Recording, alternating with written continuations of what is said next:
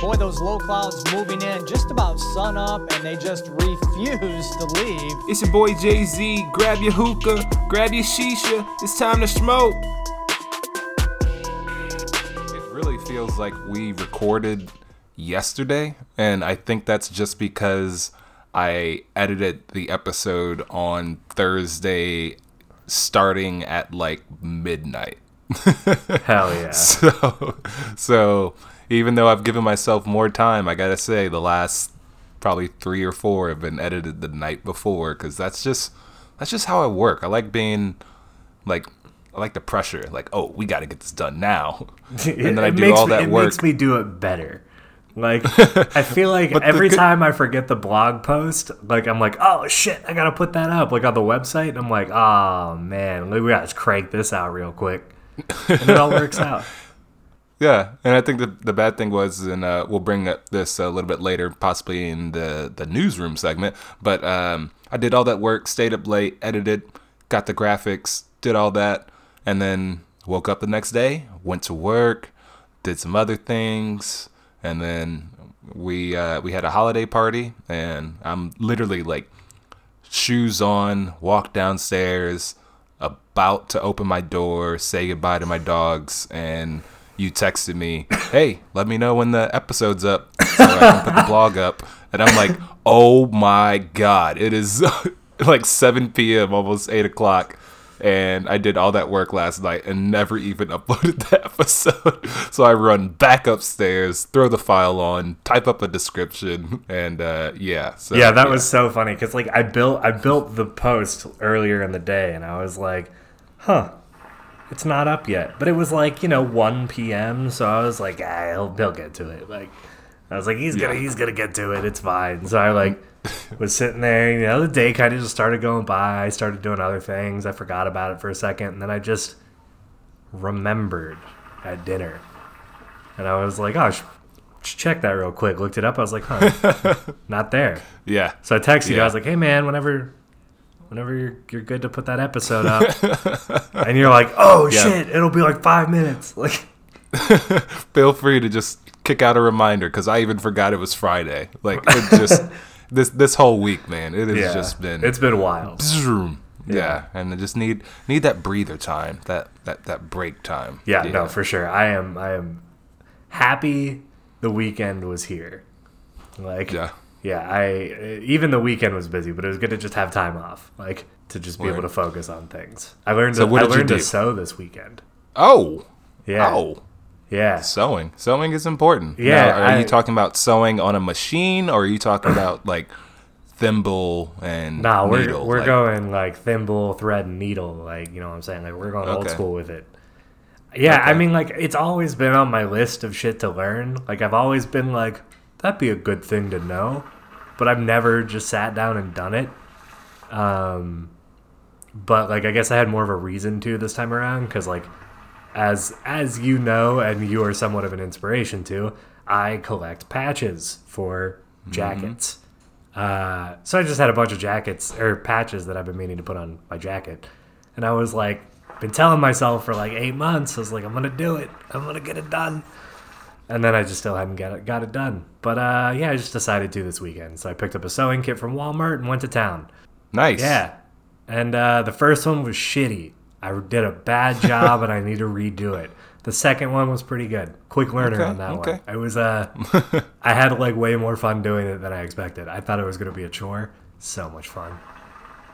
I was like, I enjoyed it so much. It's just such a relaxing process. Just in, out, in, out, in, out. Stab yourself in the finger, in, out. Like, but yeah, that's what I did this weekend. I also hung out with my family, but we'll get to that. So, but yeah, going to the sewing. Number one, there's like 2 things in with that, and that's one, learning a new ability or a new skill, and then reaping the benefits of it by saying, look at this jacket. I did this. This was me. I remember that spot. I remember poking myself right here, right there. I mean, like, it kind of reminds me of, and I'll bring this back to like doing the house or whatnot, but like me with the flooring. Mm-hmm. It's like I wanted to pay someone to do the flooring. I was like, I've never done flooring in my life. I don't feel like getting on my hands and knees and hammering away piece by piece, plank by plank. And then you look up the cost of someone to install it, and you're like, okay, well, let me try. Let me at least try, because that's pretty expensive. Mm-hmm. And then next thing you know it, you're like, I can do this. This is all right. And so now I come home and I'm like, I remember that spot. Oh, I remember that spot. That spot right there. And then boom, I've got a new skill. I can do flooring. I don't want to do it ever again, but I know how. So if you need to, it's there. Like, yeah, I can tell you how. I won't do it for you, but I can tell you how. But yeah, there's definitely a therapy there. Mine is I'm trying to get some more reading done. That's my what I'm trying to do with my off time, and draw a little bit more. And I've been slamming that down. But yeah, I'm happy for you. Get some patches on the jackets. oh yeah, 'cause I've got like a you said few. I might before- need to get another jacket, but like, you know. Yep. So it That's when begins. so it begins. Yeah, I've got a closet of Levi jackets. I swear to and God, I've got- y'all, every 2 or 3 weeks, like I feel like every sale, he pops in and he's just like, "Hey, Sean, free shipping and 20% off at Levi's," and I'm like, "Oh man, all right, like shit."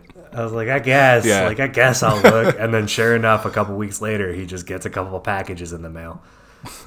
Check out this new jacket. the Look, it's all the many shades of black. it's just various shades of black and dark green. Like that's Yep. yeah, like. And then a bucket of patches. Yeah, you got to take the time though, because you put one patch on in a process of trying to put together a whole collage. You can't walk around with that one lone patch. You got to finish a job. I mean, you got to put at least a couple on there to make it look okay. Like, Yeah, at least fill in yeah. some areas. I'm doing Not my just one. space theme jacket. Nice. Yeah, I've Nice. got the big NASA back patch. Got the extraterrestrial highway patch that we got. That was from the Area 51 trip. Yeah, and if you do not know, party people, if you are just joining us, if this is your first couple of episodes, we went to Area 51, so definitely check back. I'm not sure what episode it was. It was in the 20s, yeah, I think. Yeah, it's episode 25. Yeah, what he said. Yeah, episode 25 is our Area 51 episode.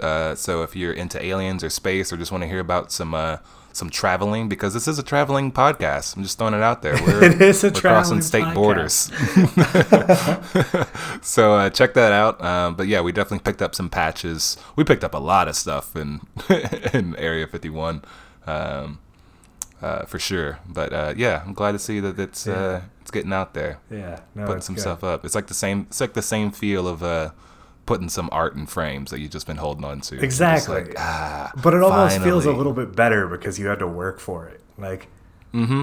you had to work to put it up. Like, it wasn't Yeah. like you just like threw some command strips on it. Like, you didn't just iron glue it. Like, no, you like stabbed yourself with that. Like, So going with the kind of the therapeuticness, or I guess let's move it into what we were calling it before, which was Zen. I don't know Zen, if that's the right kind of- word for it, but we're rolling with it.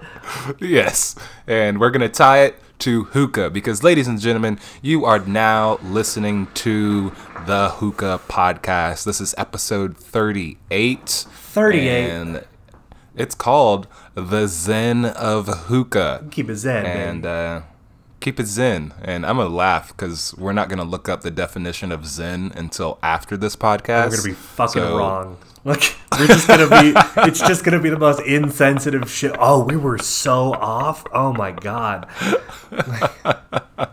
Yeah, so with this episode, we're going to tie it back to hookah and kind of talk about the zen of hookah. And in the scope of hookah, what we're talking about really is making a hookah. And we don't mean preparing a bowl of shisha. We mean actually making a hookah, the metal, the time it takes, and all that stuff. That's what we're talking about today, because there are people that are making these hookahs, and what we're talking about is traditional hookahs. So there's definitely people that are spending their days hammering away, doing this stuff every day, and we're going to be talking about kind of like the zen of that, kind of like what the patches feels like, and working on flooring. Now we're going to apply that to hookahs and just kind of talk about what that would be like, and kind of bring up some common tricks that you may not know about on how hookahs are manufactured, and we'll talk about some other accessories that are manufactured as well.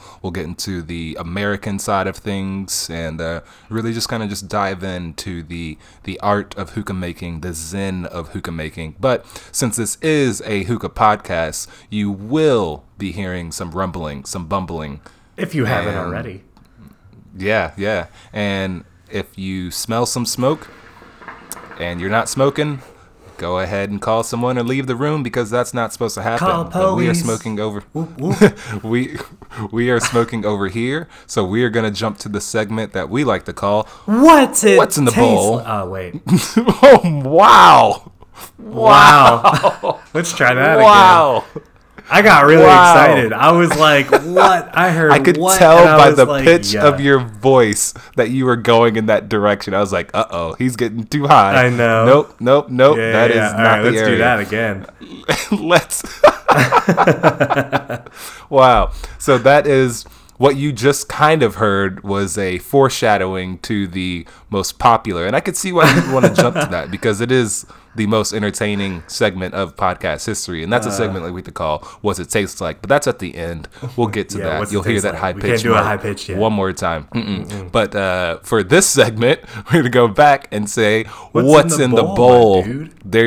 There you go. What's in the bowl, That's my the one. dude? I kind of paused halfway just to see if you messed up again. I heard.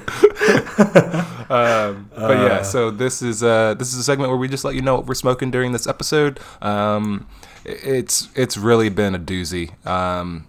We sit in a warehouse full of hookahs, all these different models, and there are no notes on this sheet that tell us what the other person is smoking. We always find out once we start recording. But $100 says I can guess. I can tell you with like 110 certainty that Two Puff Tony is using the same setup, and you could probably guess it, I'm using the same setup that I've been using for the past, 10 episodes, 20 episodes. It's a Wuka setup, a D-hose, and I have a Cloud Vitria bowl on top. Surprise, surprise, I am smoking Starbuzz Bold again.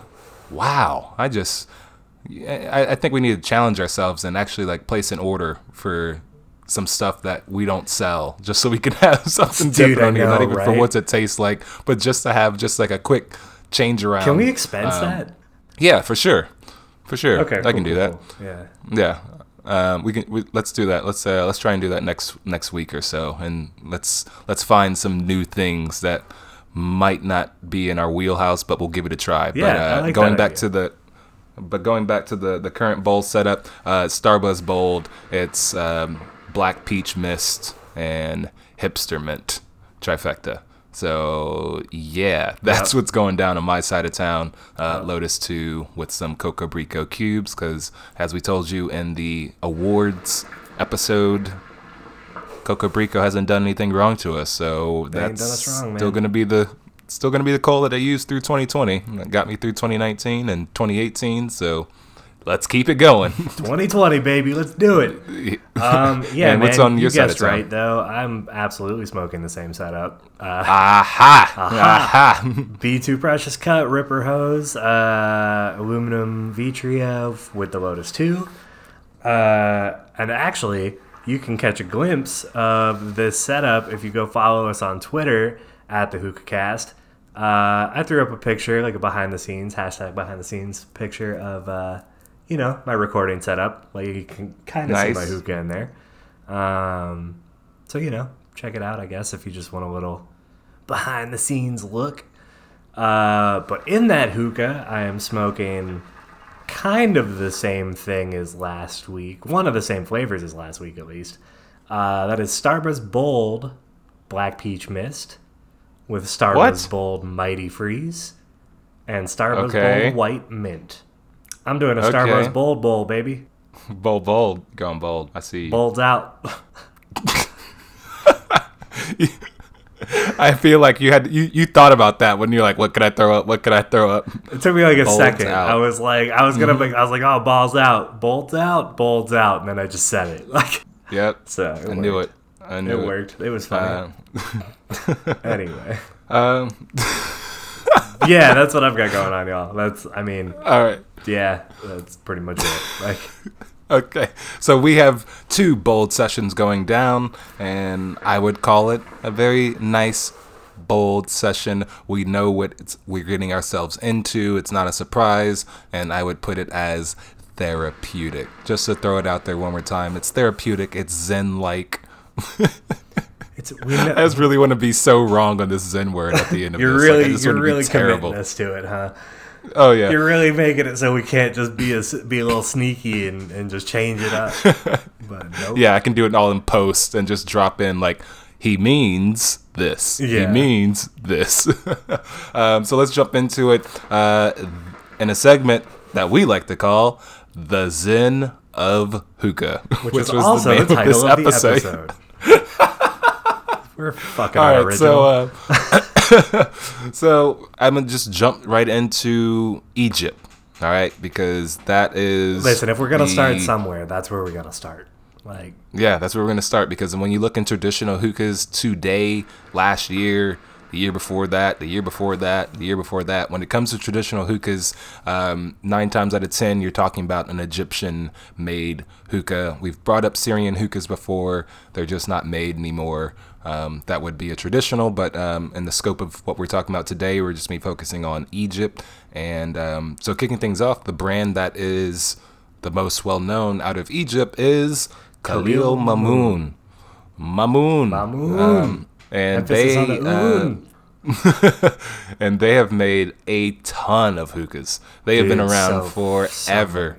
And they have just knocked out. I mean, we've received a lot of Khalil Mamoun hookahs, and I can tell you they have made a lot of hookahs. So, I would say, for some models, they might make 10,000, for a shipment, not just as a total count. I mean, just for that shipment, there is 10,000, going out. So it's, they definitely go through quite a bit, but it's not in, I would say, a facility that you would think. Like, it's not in this, you just show up to a office building and there's guys making KMs or whatnot. This is definitely a smokier environment, a more rugged environment than your average American office. I remember seeing a video a little while back of I don't know, this video looked like it was from like the mid 2000s. I don't know if this is still like relevant.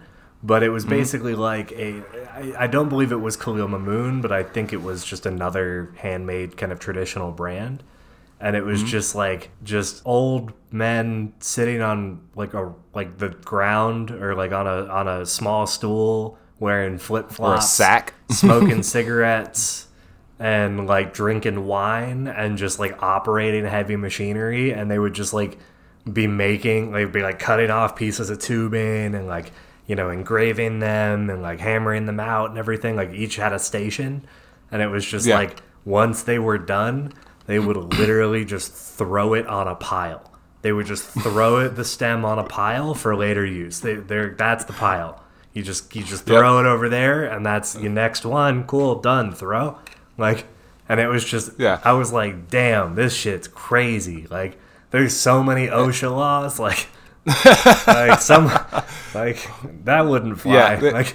Yeah, dim lit areas. I've seen some videos that literally look like they're just in a cave, like they're just on some burlap sacks, and they've got some molting hot metal around them. They've got some tools, some piping, and random assortments of hammers laying around, and like you said, cigarette hanging out the mouth, and just whacking away at a pipe. Once they're done, toss it. It's done. Next one, done. And these guys are soldering as well, and it's a full process. But I wonder if in that kind of business or facility, do they have metrics? Like, we need to get 100 out per day, or we need to do this and this, or is it kind of just like just go at the pace? Yeah, just go at the pace. I show up to work, I make a couple hookahs, and I'm out. That's what I do. It's like I also wonder if they just get tired of seeing hookahs. Oh, I'm sure, bro. It's just like I've made 70,000 hookahs in my life. I don't care what what this hookah looks like or how many they have at their house, like not even knowing like the rarity of some of these items or how people seek them out in the US. Like some of these guys could be just chilling on just like decades old, high quality, not even touched or smoke out of pipes, just chilling there, just throwing in a stack. Yeah, it's wild to think about. But do you think they also like can recognize like shitty hookahs? Like it's when like they may not smoke them or like use them or like them, but like since they make them, do you think if they run across one in the wild, they just look at it and they're like, just start laughing, trash, like look at this, garbage. look at this.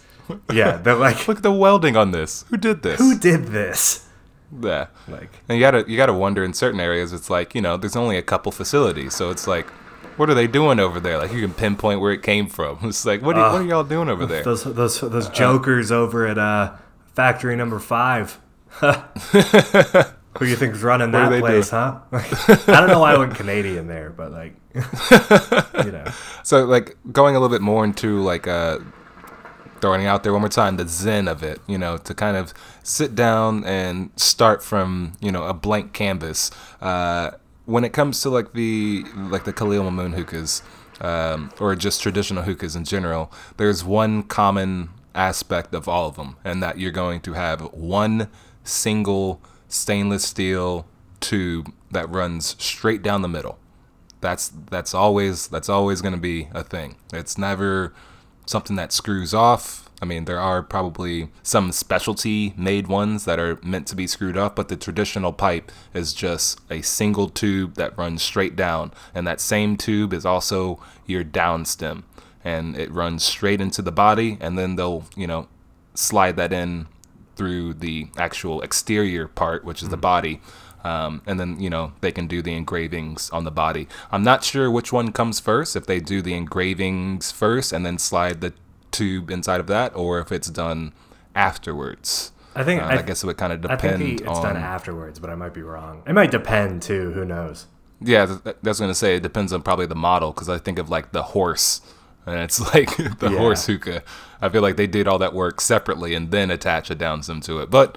Maybe we'll post a video on our Facebook page of some of these videos that we're talking about, so you can see what they're doing. But one thing I do want to point out is that when these pipes are cut, and they're cut usually, I mean, on both ends, but the bottom part of your downstem is usually capped off by a bell or a downstem cap or anything like that prevents you from seeing that sharp edge or even getting cut by that sharp edge. But what happens at the top of the bowl is pretty important, because there's, if you're to think of this as just like the top of the bowl port, it's a cylindrical tube. They basically run a fine blade or something that kind of cut into that circle just a little bit to make a C shape essentially, and then they take a hammer and then just start whacking, just bow, bow, bow, just hitting the top of it to flatten that out, and it kind of folds over the bowl port, which gives you your traditional bowl port. And if there's anything kind of left over from that, they just kind of just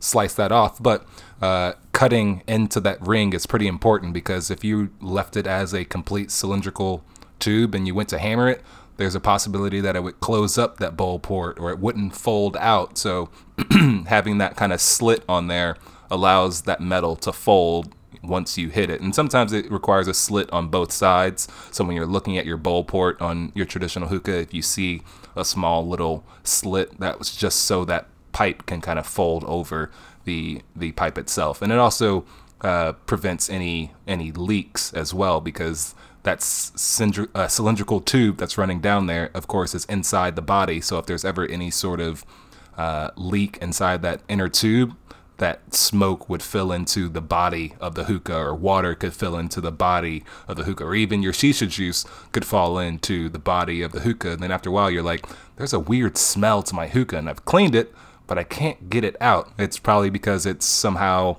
leaked into the body of the hookah. Yeah, that makes sense. I didn't know that. I didn't know all that. Yeah. Huh. So that's how.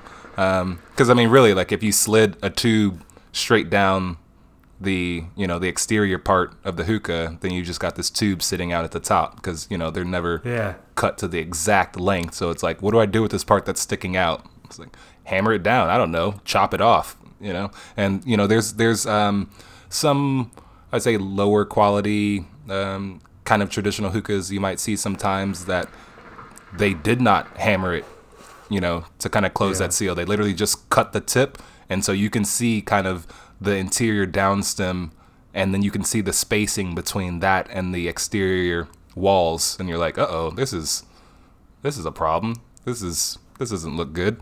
That's probably not going to be a long-lasting hookah if you've got kind of some spacing between your interior downstem and the exterior part of your hookah. For any of you viewers out there who have been with us since kind of the early days of the Hookah Podcast, first 7-8 episodes or so, or maybe longer, this would have been included in the old "What Did We Learn This Week" segment. Yep, that would have been that one. Yeah, I did not so know that's any news of for that. you? That's okay. Yeah, I learned something new today. That's wild. Yeah. And so, I mean, like, this is the difference between a traditional hookah versus a Chinese hookah, because there are several Chinese-made hookahs that are designed to look like traditional hookahs, but of course they are, in fact, different. They're manufactured in a different way. In the traditional setup, like we said before, there's guys in the cave hammering away at hookahs, doing all the engravings. And a China hookah setup, I mean, you get the dimensions, you get what you're supposed to do, put that in the machine. You get the CNC, like the CNC design, or the what's that old program that the shop kids use? The CAD file, and you plug that into a computer, and then you start pressing buttons. Yep, and then boom. And that's why you order 60 of those hookahs. All 60 of those are probably going to look exactly the same unless you have some sort of fancy glass or anything like that. But if it's a single color hookah, they're all going to look the same. But if you order 60 KM hookahs, even if they're the same model, they could even be all stainless steel. Doesn't matter. They're all going to look different. They're all going to be. You might find 2 or 3.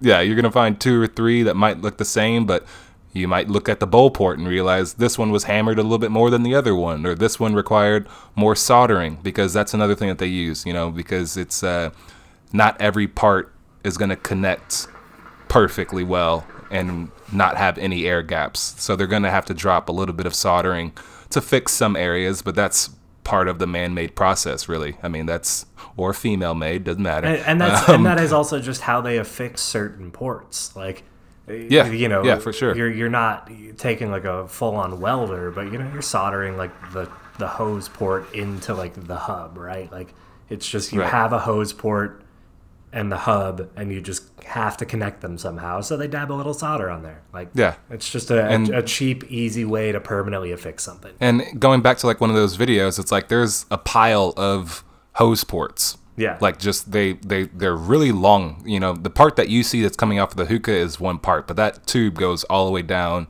through the heart to the underside of your downstem. That's all one piece. So really, once they have that opening once that opening is there, they just drop that hose port in, make sure it reaches the underside, and then weld the surrounding part. Boom, done. Switch it over, do the purge, done.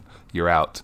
You're done. And there's just one dude like just banging out a bunch of these hose ports. Like, he's just sitting at a station and just banging them out, throwing them into a pile for other people. Like, I want to make one, man. I want to make one the traditional way. I would love to go through that process once. I would love to go to like a factory somewhere in Egypt, in KM, Sheikah, whatever. Like, I'd love to be able to just go and make my own hookah, like the old school way. Yeah, there's only 2 hookahs that I want to make, and one of them is a traditional hookah, and the other one is a regal hookah. And that'd be a fun one too. Yeah, those are the 2 that I want to do. And there's times where I want to kind of just take like a pine regal and just do like a burning nail. And kind of just draw on it and create some fun designs. But that's not the same thing as like completely assembling a hookah. I mean, at that point, you're just carving and drawing on a hookah, and filling in the blanks. But I really want to go through that full process of getting that done. We should look into that. For sure. We know enough people to do that. Oh, yes. Like, can do that. But I'll give you another little fun fact. Maybe this is news for you. So the exterior part of the hookah, we talked about, if there is one hookah that we wanted to rock with, if we went back in time, we did a kind of a flashback episode, and we were saying that we would want to use the KMs. I think we both agreed that we would both be using KMs if we went back in time. To like the start of our hookah life. And KMs back in my day were heavier. They were definitely heavier than they are right now. The old tri-metals, the old Ferronis, there's a lot of 1001 Nights. They were definitely a heavier hookah. I feel like that exterior part of the hookah was made from just thicker material. And over time, things started to lighten up a little bit, and using, I don't know if it's a mixture of less metal, a lighter metal, maybe not making the exteriors as thick as before. Maybe they're like, you know what, we can cut some costs and use the same amount of metal for one hookah and make two hookahs, or something along the lines. Something changed. They're still great hookahs. They'll last you a long time. They're just a little bit lighter than what they used to be. And so a common trick that happens quite a bit for Egyptian hookahs, and this comes from experience of opening a KM hookah, but also Are you talking about receiving in. Yes. Yeah. Also receiving in several hookahs as well, and just going through and seeing, broken hookahs and whatnot. But a common trick that is done now for Egyptian hookahs is to fill that area that is kind of encasing the downstem with something heavy, or something that adds some weight to it. And it's a mixture between two things: sand and paper. And I didn't know about paper. Yeah, paper is used. And paper is pretty funny because it's like, paper is one of the things that's used to kind of fill in a shaft so it doesn't have that kind of like empty kind of echo. If you were to like flick it, if you walked up to a shaft and just like flicked it with your finger, and you could kind of hear like a ding, like an echo inside of there. Paper is going to be that thing that kind of fills in, doesn't allow too much, reverb or bouncing around, like the sound bouncing around. Paper is one of those things. And it's often funny is because, the paper that's inside of there, obviously it's not U.S. newspapers. It's a lot of Egyptian newspapers and whatnot. And so there's been times that I've pulled out some literal paper scraps from an Egyptian newspaper. That's hilarious. It's just like, oh, okay, cool. And there's other times where they might use that to fill in areas, like when they're shipping bowls out and they just fill the whole thing up with a bunch of different paper. So yeah, there's definitely times where you can pick up a KM. Let's say if they didn't fill it all the way with sand, they filled it up, let's say 75%. There's a good chance that you can now turn that hookah left and right, and you can get kind of this motion. You can feel something's in there. And sometimes we get, customers that call back and say, there's a jingle in my hookah. I don't know what this is. What is this? Why is it jingling? Something's broken. No, nothing's broken. There's just a good chance that there's some glass or some rocks or some pebbles, or like a little or something, clipped off thing of metal. Yeah, that fell in between the exterior part and the interior downstem, and that's just rattling, and you can just rock with it, or try and get another one back. But it's definitely not going to change the way your hookah smokes. I can tell you that much. If there's an air leak, yes, that's a problem. But if your KM rattles a little bit, that's that. Yeah, I was like, sorry. It's one of a kind. Yeah. Hey, one guy made it. That one rattles and your friend's doesn't. Yours is better. I don't know. Like, it's different. You're unique now. Yeah, but like going to like kind of what you said, going to sit down at a table, blank setup, and you have a whole stack of down stems, just a whole stack of thin tubes or just tubes, and you're like, all right, I got a stack of down stems. I got a stack of exterior pipes over here. All right, let me get my wine. Let me get my cigarette. And let me get my let me sit down. Flip-flops. Let me put on my favorite playlist and just sit back and just kind of zone out and make a hookah. And because I mean, like, I think that's a big part of it is the zoning out. Because you do any repetitive task, like you're doing one part of that hookah all day type of thing. Like, you kind of zone out. And like, for me, like doing stuff like in that kind of scope is like everything else in the world just kind of like all the shit I'm worried about, like I just kind of like put aside, because I'm like, all I can focus on right now is this one menial task. Like, that's what I'm focused on, and I can't think about shit. And then so I just focus on that, and nothing else matters. And I'm like, damn, that was great. Like, I was like, I wish I could be that calm, like, not be that worried like any other time. Like, that'd be cool. Yeah. Like, and I think the only thing that would really change, the kind of flow or zen like feeling from making a hookah is really just going to be the metrics. If someone's like, hey, we need 100. What are you doing? Crank it up. Hurry up. And you're like, oh, gosh, I got to go faster. But if you were to just be like, this is my shop. I'm just going to come in, make some hookahs. I love hookah. I like smoking hookah. I mean, like, do you think I have a feeling, we've seen the videos and a lot of these guys are smoking cigarettes. Do they have a hookah break? I don't know, smoke man. hookah at any point? I mean, you're making all these hookahs. Does anyone fire one up? Like, hey, don't get high on our own supply. What are you doing? We're shipping that one out. I don't It's know. like, but we made 1,000. That's a good question, though, because, like, I feel like some of these dudes are just there to get a paycheck, right? Like, they're just here to earn some money type of thing. And you would think, like, people who work in fast food, like, end up never being able to work at the fast food restaurant or, like, eat at the fast food restaurant again because you, like, get sick of it. Yeah. So I wonder if it's the same. Like, do you think these guys just fucking hate making hookahs all day? So they're just like, I hate hookah. I hate it. Like, I'll never smoke it. I'll stick to my cigarettes.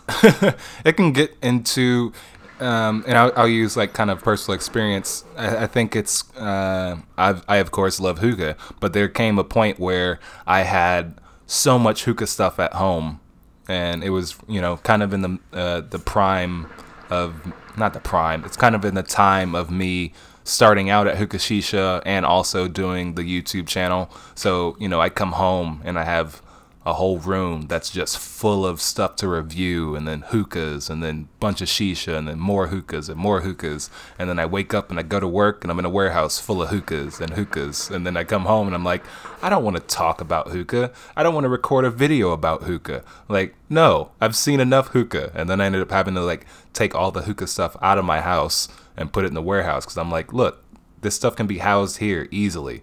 And just doing that allowed me to kind of not lose it with hookah. Like, I didn't think I was ever going to stop smoking hookah, but as far as the excitement of hookah or the love of hookah, when I was really just having it kind of in my face everywhere I went, I was like, hold on, I gotta slow down. This is getting crazy. So it's I kind of feel what you're saying, to make a hookah every day and then be like, hey, you want to use it? Like, nah, I'm all right. I got a cigarette. Like, yeah, I'll be fine. Like, I'm good. Yeah. But yeah, I mean, like, I know you're saying some of these guys do this for a paycheck. There's one thing that I know from talking with the guys over at Chica. A lot of those guys that are working on the Chicas are trained artisans with a long lifespan of working with metal, doing traditional art, whether it be Turkish style art or Egyptian art, and they really just their dedication is making pipes. And I'd love to speak to some of those guys, because the Shika process is way more involved than the Khalil Mamoon process. Basically, where we're saying the kind of the job ends for Khalil Mamoon once they've slid that downstem in and to the exterior part.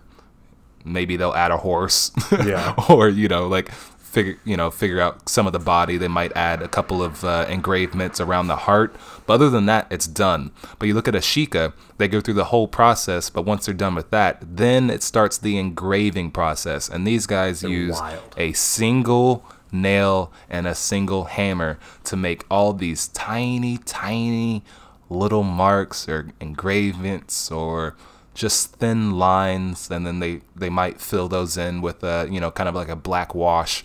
But still, just like if you were to look at a KM and count, or not the KM, if you were to look at a Shika and just count, the engravings on one hookah and just realize that there's one hammer tap for all those. There's no erase button.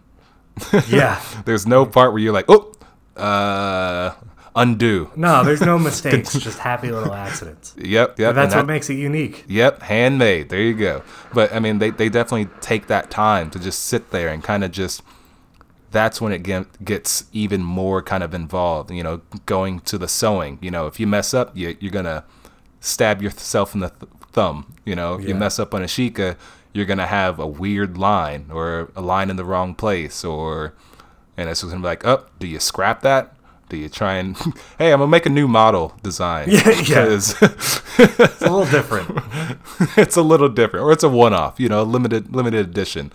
But, that's just another step into that process, which, definitely, Shikas are a work of art, for some of their models. And, they have some models that are kind of in line with the KMs, which is just the, a nice traditional exterior, but then they have a lot of other ones where you're like, God dang, like look at all of these like engravements and all those things.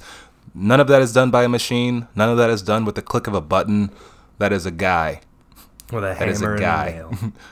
With a single hammer and a single nail. Like that, I don't know what the metrics are on that. Like I know that he said sometimes it takes them, a week to get through a couple pipes. And I'm like, woo. That's some time.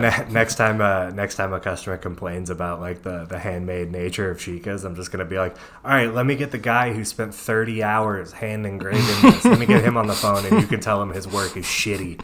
Like, how about you do that?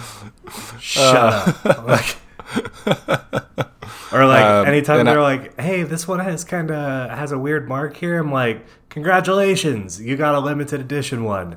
It's one of a kind. No other hookahs like that. No one has exactly that. like that. Congratulations. You could probably sell that for, 3/4 what you paid for it.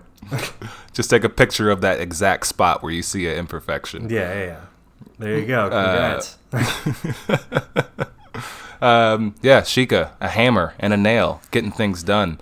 But one thing that is done in a super, super mass format, and I got to think there is some fun with this, is Egyptian bowls. Because Egyptian bowls, I've seen them in boxes of hundreds. I've seen them in boxes of 500, just 500 bowls in a box.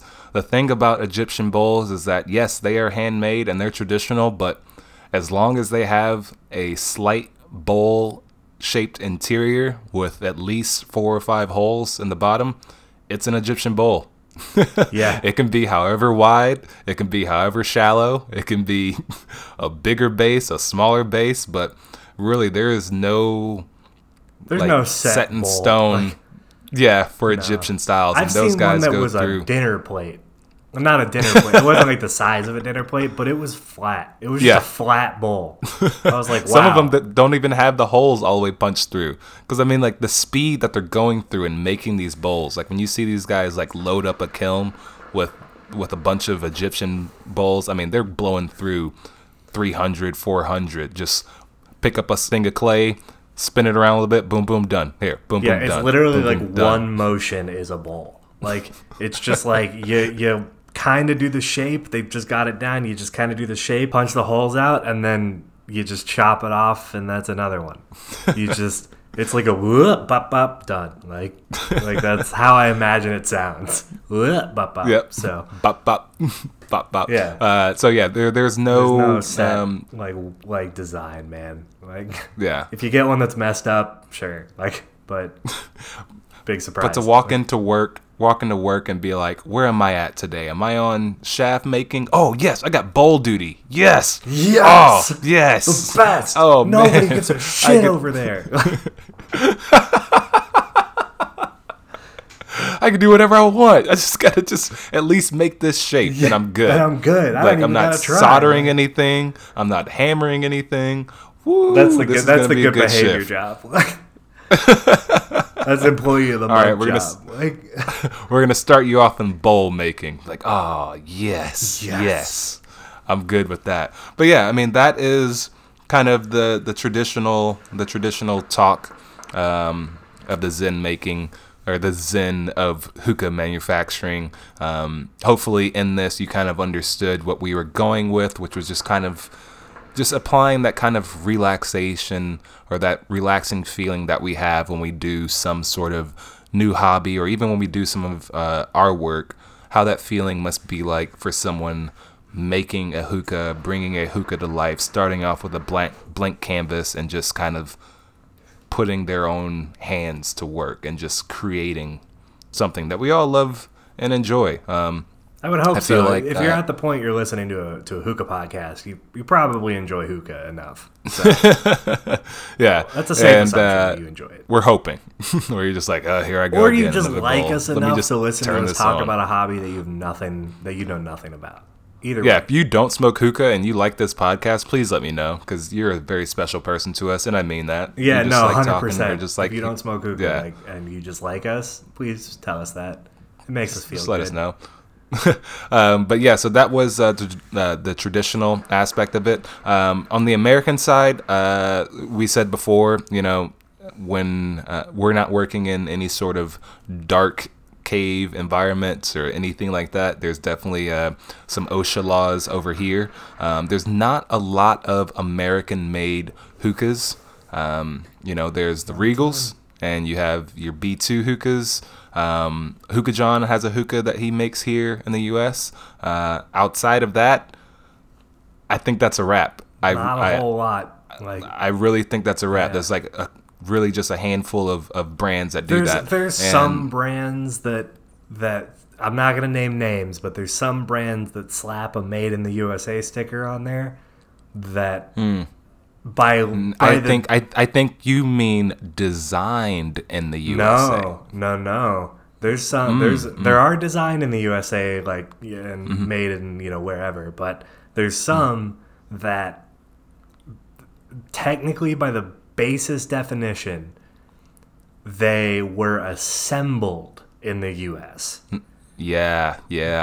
So basically, there's some companies that get different hookah parts from different factories in China kind of separately as separate pieces. They have them imported into the U.S. and then they assemble them in the U.S. into the hookahs that you buy. So technically speaking, by the strictest definition, they are made in the U.S. Everything about them is Chinese made, but they're assembled in the U.S. So that's something to keep in mind, but just something. But yeah, as far as ones that are verifiable, 100% made in the U.S., manufactured in the U.S., yeah, for sure. Yeah. I just went through my head one more time. I really still only have 3, and that's B2, Regal, and the Hookah John hookahs, which I know that he's done 1 or 2 batches. I'm not sure if he's continuing with those. I know they're pretty pricey. Listen, for him. I like those. I'm talking about the Hookah Johns. John, I really love those hookahs. I do. They smoke really great. But what broke me about them, and I'm sure I don't know if it was designed like this or this is a coincidence, but somebody took the Hookah John hose, the knurl hose, unscrewed the handle of the knurl hose, and switched it out for the midsection of the Soaka hookah. Oh my god! And switched them, and they worked. You can use the knurl handle on the hookah and the hookah midsection on the hose, and it just broke me. I was like, this is the funniest shit I've ever seen. I was like, I can't believe that somebody did that and it works. I was like, it looked ridiculous. Do you think that the knurl might have been maybe a prototype of the shaft, and they're like, never mind, and we got these parts, let's see if we can put them on the hose. I wonder with that. But we should ask him, but we'll get to that. For sure. One thing, the difference here between making a hookah in Egypt versus making a hookah in the U.S. is the cost. The cost of making anything in the U.S. is exponentially more than other places or anywhere else, I feel like. So really, there's always appreciation for the brands that still stick here in the U.S. and still work on having their products made. I know we were just talking about bowls being done, in the slap happy way, just kind of just get the bowl out. As long as it looks, like an Egyptian bowl, you're good. The alpacas and the hookah john bowls are all made in the U.S. They're made in California. And those guys, I've seen some of the studios like where Alpaca works at, and it kind of just looks like a chill spot. Like it's like a chill office with just a bunch of like pottery wheels around. Yeah. And for this, we talked about the guys with the Egyptian bowls. I feel like those guys smoke hookah. They definitely smoke cigarettes, but I'm sure they've smoked a hookah. With some of the bowl makers, I would say not all clay artisans smoke hookah. They get the design. They're good with clay, but outside of that, it's still a therapeutic process for them, sitting down and making a bowl and putting a design on it. But it's very interesting to make something that you don't use, you don't quite understand. You're making these extra dots or doing the funnel this way or doing this, and it's like, okay, I'm doing this, I follow this, I like the design, but I don't know why anyone would want this bowl designed like this, or like they don't understand the different aspects of it. Like they can do the design, but they're just like, I don't know what these are for. Like and this is not everyone in the American side of things. I just know for a fact that there are some people in the bowl making process on the U.S. side that just don't really smoke hookah. They're just really good with ceramics. And on the opposite side of that too, a lot of the, some of the smaller batch bowl makers are 100% like hookah heads. They're hookah enthusiasts in a way. And like stone bowls. I was thinking stone bowls and relics bowls. My boy Masons. Kyle Smith over there. Kyle Smith at Relics Bowls. Great dude. He loves hookah, and literally, I remember talking to him like before he started making bowls, and he was like, I just love hookah a lot, and I'm really thinking about just trying to make my own bowl. And it's like, yeah, cool, man, go for it. Like, that's awesome. And then a couple years down the road, he like took some sort of like clay ceramic classes at like a community college or something like that, and like took some classes, and sure enough, he makes dope bowls now.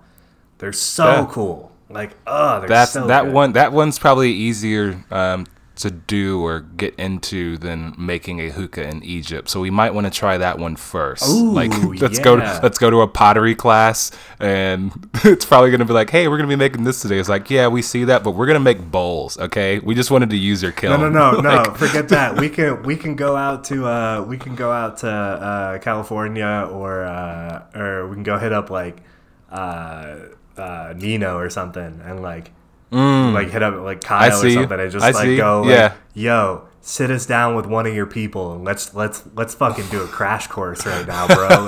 Let's do it. Yeah, let's visit Alpaca and just be like, hey, can we just be like substitute bowl makers for a day? Can we just like run a quick like, hey, this is how you make a rook bowl, and then just like, and then like we just try. Just leave the room and let us just make like, something. Like give us a crash course and see what we come up with. Shit, man, I'd do that. Yeah, that sounds fun. Yeah, I think. I think podcast aside, I think that'd be a great hookah shisha video. Yeah. Just take a trip over. Okay. Yeah, we got a couple things out of this. We need to write this down so we don't forget this. We'll put it on the sheet. Yeah, we'll put it on the sheet. Yes, for sure. Or put it in the blog as a reminder. Or you, the people at home, can say, "Hey, when are you gonna make a bowl?" And then we'll be like, "Oh yeah, when are you gonna make a bowl?" But just to wrap up this section, just because I know we spent some time talking. American production, expensive. Give praise to the people that do things in the U.S. There are some aspects that are actually, I would say, on the American side, there are more machined hookahs than the actual handmade products. When it comes to Regal, they're using CNC machines to create the metal hubs and all those glorious flared out bowl ports and all the metal that you see on there. But the actual woodworking is all done by hand in a barn.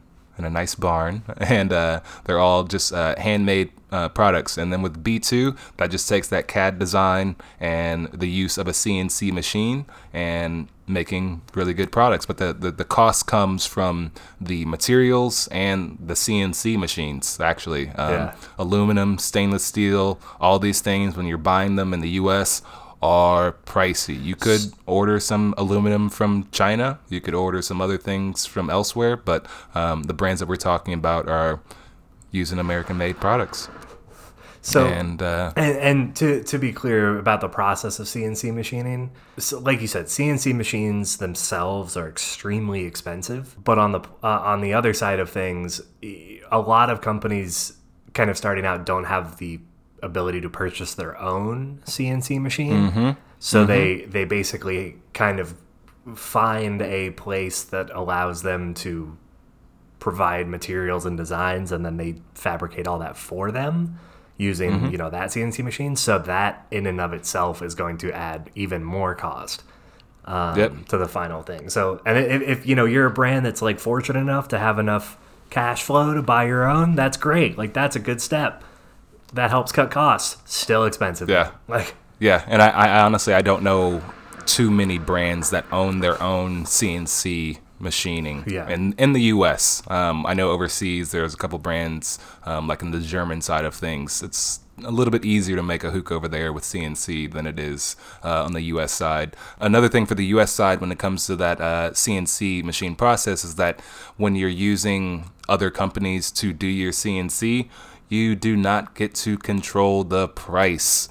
And on occasion, you might go to drop off your next batch. Hey, I need 300 more hookahs with this design. It's like, hey, just let you know, price went up. Things went up a good 10%.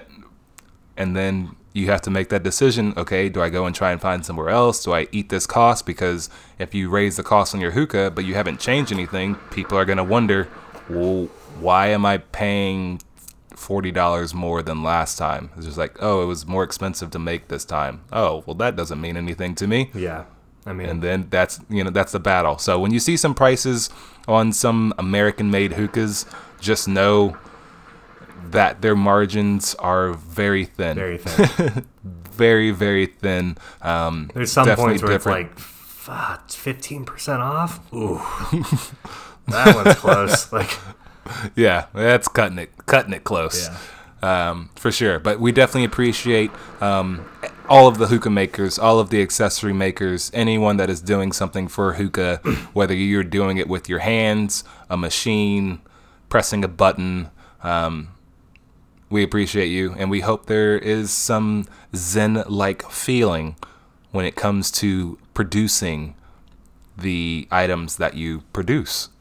And I think that's the zen of it all. Focus on your work. I think that's the wrap up of this segment. You just focus on your work, everything will be okay. Just focus on what you're doing, whether it be your job or just sewing a patch on a jacket. You know? Just take pride in it, do it well, focus on it, and things will work out. Yeah. Or in the case of what you've done, find something that you've wanted to do. Maybe like Kyle did. Take some classes. Next you know it, you're making bowls. This is going to be a first episode we gave you was happiness. This time we're telling you to get off your butt. Do it. And achieve those goals. Just it's 2020. Do it. Just do it. That's your resolution. All right, party people. That is the wrap up of the Zen of Hookah. We're going to blast through this next segment, which is the Room of News. The Room of News. The Room of News, which is the things that is happening down at the offices of Hookah Dash Shisha. But no, I don't mean The Office, the show that Two Puff Tony still does not watch in 2020. And this one is just going to be quick. I told you in the beginning that we had a holiday party on Friday. That was a lot of fun. Your boy won awards. All right. There was an award section, and I'm just putting this out there because I feel kind of braggadocious right now. The award was Shisha Master. And that is I would have won that if bowls. I was there. I counted the votes. You didn't even get a vote, sir. Yeah, because I wasn't there. Other people got votes that weren't there. I'm just saying. Adam Rice got a vote. I don't know, man. I hear nothing but good things about my bowls at work. People keep telling me I pack the best bowl in the office. Well, I have an award that says otherwise. No, you're right. I'm sorry for stepping on your toes on that. But okay, I'm just a little jealous. Just a little jealous. Yeah, so your boy got Shisha Master. That's going to go up in the office. And then also got Best Dressed. Holler at your boy. Oh, yeah, you deserve that one. Got that one. That was a close one between me and our warehouse manager, Steph. That was really cool. But he won staff MVP. And I counted the votes. That was a landslide victory. Oh, I'm sure. That was, yeah, Steph is definitely appreciated.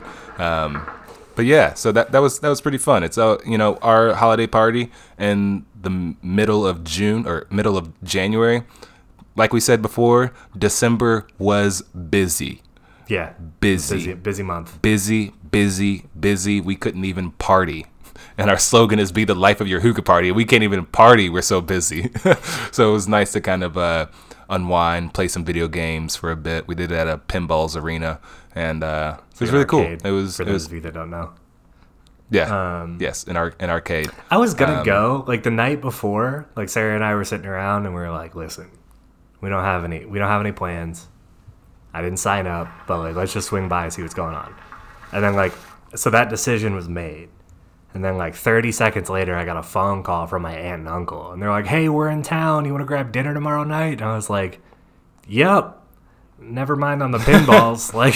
Never mind on the party." But it was cool. It was cool getting to see them. This is kind of off topic, but it's kind of messed up. Kind of funny, though. So my brother moved to Texas somewhat recently in the past month or two. And he's up outside of Dallas. And that DFW area. My cousin also moved to Texas, but she moved to Austin with her fiance. So we're all close. My aunt and uncle, my cousin's mother and father, come to visit Austin pretty regularly now because they're rich and they can just do whatever. So we all got together for dinner and went to this super fancy restaurant downtown and had a bunch of great food and everything. And then the next day I texted my brother because it was his birthday. I was like, "Happy birthday, bro." He's like, "Thanks. Next time Jane and Peter in town, let me know and I'll come down." And I was like, damn. We went and had this dope ass dinner and went and partied. All the family got together the night before your birthday. I was like, that's awkward. You weren't invited? That's awkward. I was like, "Oh, that's probably feels like shit." I was like, "My bad. Yeah, we'll do next time." I was like, "Fuck." Right. That's the person you got to send a follow-up present. Hey, just sorry about making that. sure you're still happy. Here's a cupcake. Sorry about that. I was like, yeah, I felt a little bad. I was like, ooh, yeah. Ooh. I forgot you moved to Texas. Oh, yeah. But family time is good. Whether you miss a party at work, because you're still going to see us every day. Yeah, I'll see y'all on Monday. I'll be okay. Yeah, regardless. Yeah, that's also why I don't really say goodbye at parties. When I get togethers with coworkers, I'm never like, "All right, bye." I'm just going to leave. I'm going to see you on Monday. I'll tell you thanks and it was a good time on Monday. I'm just going to dip. Yeah, I feel like working at the warehouse has caused me to be more of that type of person because like you said, now I just leave. Yeah. I spend more time saying bye. I've had times where I've had an hour plus long goodbye. Yeah, because you say goodbye to one person and then other people overhear that. They want to say goodbye. And then it's just this whole thing. And everybody's trying to have these final conversations with you. So it's just I'm going away on a trip or something. Yeah. And I'm just yo, bro, ask me. Hold on. Before you leave, real quick, before you leave. Yeah. And then it just turns into this hour-long process. And I'm just I'm just going to go. I'm not gonna deal with that. I don't want to make it a thing. I'm just gonna do the old Irish goodbye and just dip out. Yeah. If you see my light turn off, it's over. It's over. It's a wrap. Yeah. You better catch me. But also for the newsroom, I just want to throw it out there. If you are checking the Hookah Shisha blog, be on the lookout because we have lined up quite a few blogs. Enough so that we will be releasing a blog every week. And I don't mean some little here's our flavor of the week. Here's a quick flavor review. No, we got words. We got information. We got words, Y'all, dog. You got to scroll. I wrote 2,300 words on how to clean your hookah base. That's like a college paper. Go read it. Like I said, we got words, and every week we're going to be hitting you with these words. Wednesdays is probably going to be the release date. If you're on our email list, you'll be getting those weekly emails about a blog that we've released. So be on the lookout. This week is flavors to try in 2020. So be on the lookout for that, because there's a lot of flavors out there, but these are the ones that you should at least try or add to your rotation for 2020. All right, so let's get it over to the segment. The award-winning segment. Grammys. We got a Woody. We got a Golden Globe. We got roasted by Ricky Gervais. It is the segment that we like to call What's it taste like? I did it right this time. Shut up. Yes, you did. And since you were so eager the beginning of this podcast to get that out, I'm going to let you go first and let the party people at home know about a flavor that you've tried for the very first time in your hookah life. I'm pretty excited about this one, to be honest. All right. I think this is the first time this particular brand for me, I could be wrong about that, don't quote me on that, but the first time that this brand has appeared for me on a What's It Taste Like segment, and that is Pure Tobacco. Ooh. Yeah, right? I thought I had smoked everything by Pure. Like, I've smoked a lot of Pure Tobacco in my day. I'm not saying like Pure Tobacco as in like just tobacco. It's a brand name, Pure Tobacco. There's still flavors, all that stuff. Just for anybody who might be confused. Yeah, but I thought I had smoked all of their line, and I was looking through it last week and came across one that I hadn't ever had, and that was Peach Fizz. Oh. Yeah. I've had their Perfect Peach before, so I kind of had an idea on what to expect with the peach, but it was interesting because we had that, like, on last week's episode, I think we brought up like alcohol flavors, things that are like inspired by alcohol drinks. Yeah, this one's good. I mean, it's kind of like a peach cocktail. It has like that super sweet peach with kind of like notes underneath. It's good though. I enjoy it. It's I don't think it would be my go-to. I would probably just pick up the Perfect Peach and kind of make my own kind of blend. But like overall, I'd probably put this at like a 7 out of 10. Nice. Yeah. Nice. Yeah. Okay. Good on you. Good on you, Pierre. Good on you, Johnny. It's definitely. I feel like it's been a minute since I've talked about Pure. Been a minute. Yeah, for sure. Yeah. They're around though. They're kicking. We still get those shipments. And I feel like he's talked about a new FML for it feels like a couple years now. So be on the lookout. I think in 2020 you might have a new FML, which is cool. Their powerful mint. I think they're the first mint that started the mint craze, like the cold mint craze. The FML dropped, and it was just like people were like, "Holy shit! Have y'all tried this? This thing is like ice cold. It's crazy." Yeah. And then I remember that boom, those days. Just boom, boom, boom, cold mints all over the place. Yeah, I still think Social Smoke Absolute Zero. I think it's a mix between being a very light leaf to begin with, where you can kind of put too much heat on it and it can just become just too much. But Absolute Zero is still a very, very cold flavor. It is. Like it's insanely cold. And here's I'll give you a third or fourth. I don't know how much you've learned out of this episode, but I'll give you one more blip of information for the listeners at home. Absolute Zero by Social Smoke is made with chocolate. Like the flavor or like literal chocolate? Yep, the flavor chocolate. Oh, the flavor chocolate. I thought you meant like literal chocolate. Like they put chocolate sauce in. No, Bro, what? No, they put the flavoring of chocolate inside of Absolute Zero. I think that's become more pronounced over the years.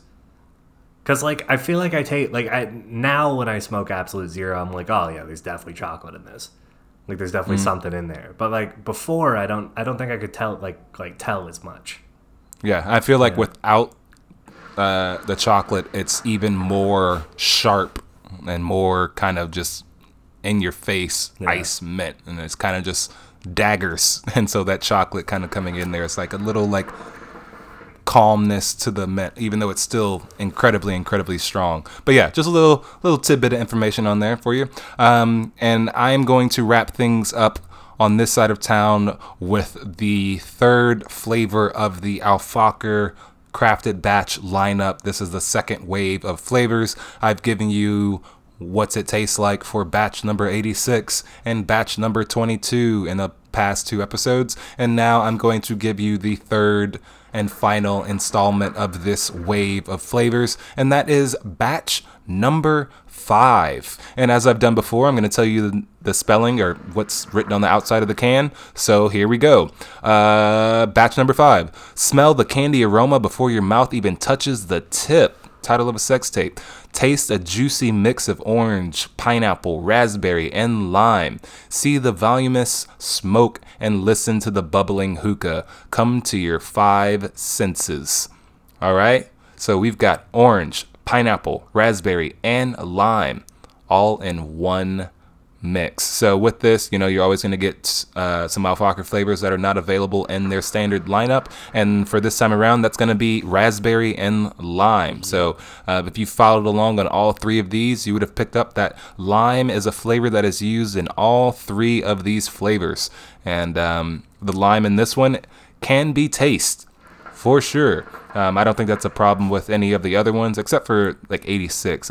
You could get a little bit more lime in that, but for batch number 5, you can definitely taste that. But this one is just all citrus. It feels like this feels like honestly, it actually feels like a flavor I've had before. I kind of compared it to a flavored name because this name has been used by a couple different brands, but California Dream is the name of the mix, and it's usually got some pineapple and orange in there. And really, the standout flavor for this one is pineapple. Oddly enough, I'm not sure if it's just because of the kind of the pungent smell, and this is in a good way if you like pineapple, because I've cracked open many pineapple packages and been like, oh my god, like this is so powerful, but at the same time I enjoy it because I know that's the strength that's going to come out of the session. But smoking this batch, is it like the normal Alfaker pineapple, or is it like a different pineapple? Yeah. Nope. It's definitely the Alfaker pineapple. It kind of tastes like burnt marshmallows to me. But I feel like, wait, you don't like pineapple though. I mean, like, I'm okay with certain like I can do like pineapple guava from Trifecta. Like that one's great. Okay. I don't know. Like I can't do like the white gummy bear pineapple, like the ultra sweet, but I can do like normal pineapple. And see, that's where this orange kind of sweetness kind of comes in as well, and kind of just mixes and makes this really just like I said, a very candy sweet. And I mean, it tells you right in the name, smell the candy aroma before your mouth even touches the tip. So it's very, very candy like. I can't believe they actually put that on a package. That's what I said, title of a sex tape. They did that. I'm so upset.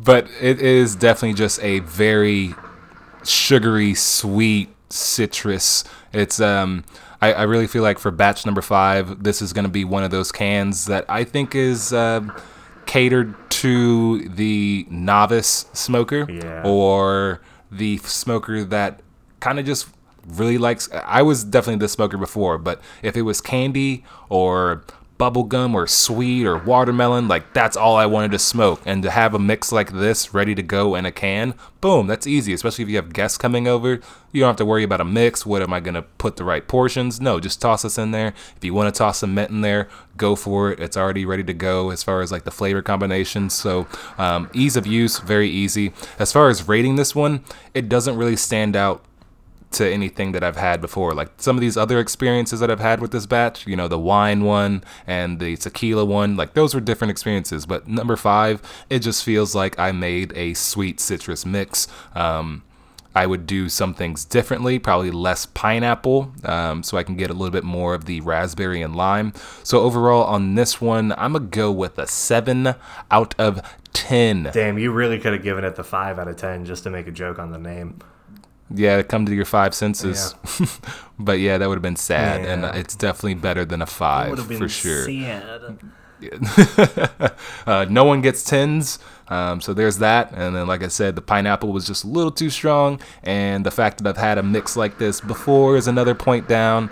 And that's what gets you down to a 7. So that's that. Yeah, that's that.